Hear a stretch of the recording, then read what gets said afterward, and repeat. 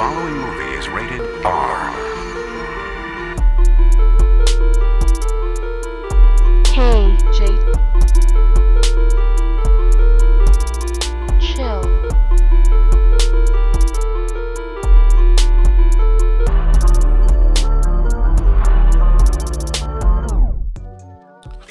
Alright, what's good, y'all? It's KJ, and I decided to try something new.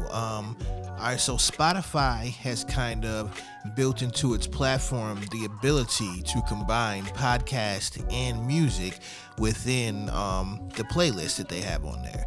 And I thought that was a pretty cool feature, but I couldn't quite figure out in what case would a person mix podcast and music together within a playlist. And then I thought of this. So this review or write-up that I also have published on kjandchill.com, I'm going to record it as kind of like a podcast type episode, and it's intended for you to listen to it within the playlist for this album, which is the new album from Chloe and Halle, which is Ungodly Hour.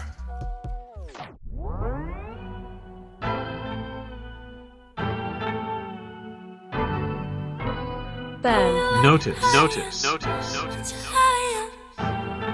You've been burned. Moving too fast, now you caught in the middle. Try so hard to keep up, tell you single. Betting you regret what you did, just a little. Ungodly Hour serves as Chloe and Halle's third studio album, following 2017's The Two of Us and 2018's The Kids Are Alright. As far as the sound and direction, Chloe says that we're growing as young women. We're finding ourselves through experiences, whether it's through love, through heartbreak, getting over any insecurities we may have. We just wanted to put that into the music, says Chloe, who turns 22 next month.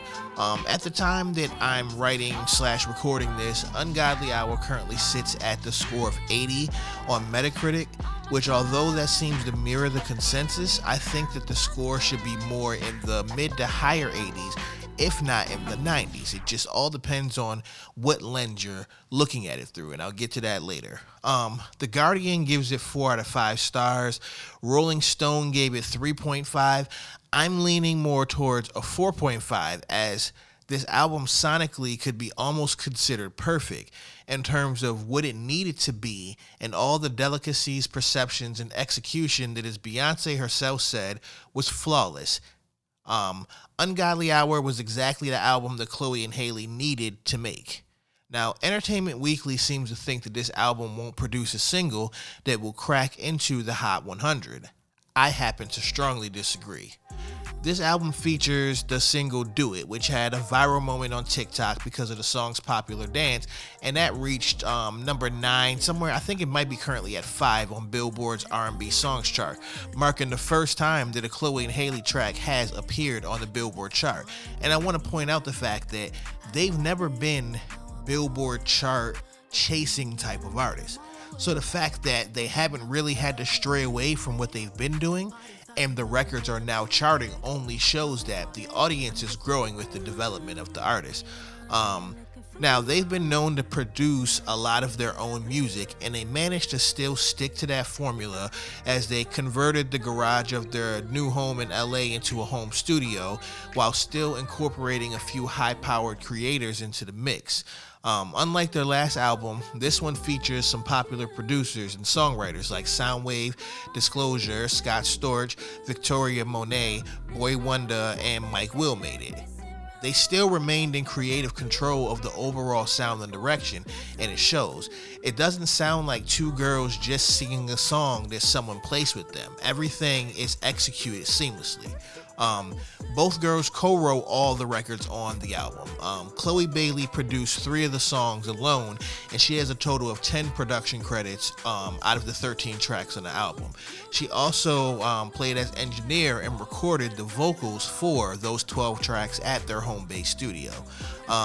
Younger sister Halle worked as an assistant engineer on all the songs and co-produced 2 of them.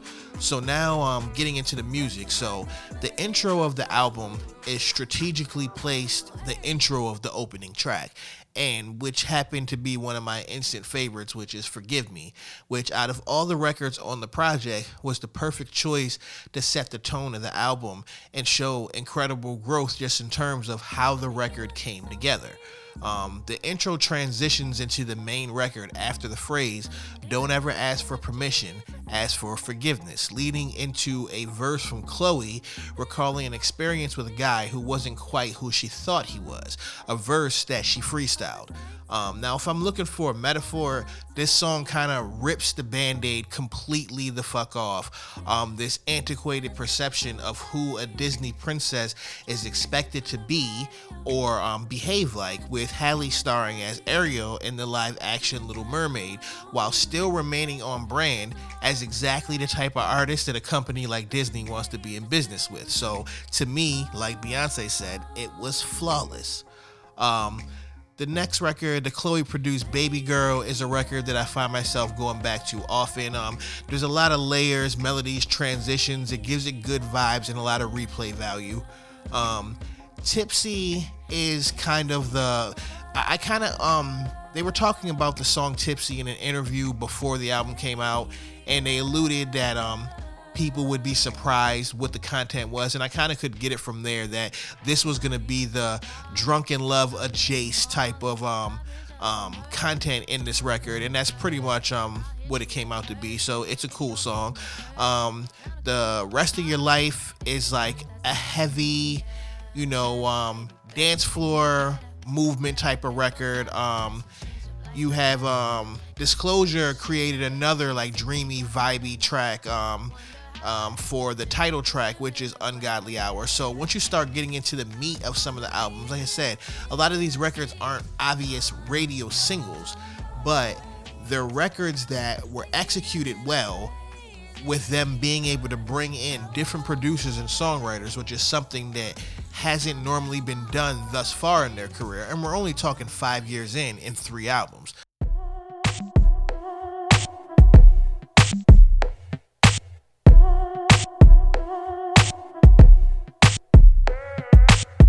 I know sometimes you feel alone.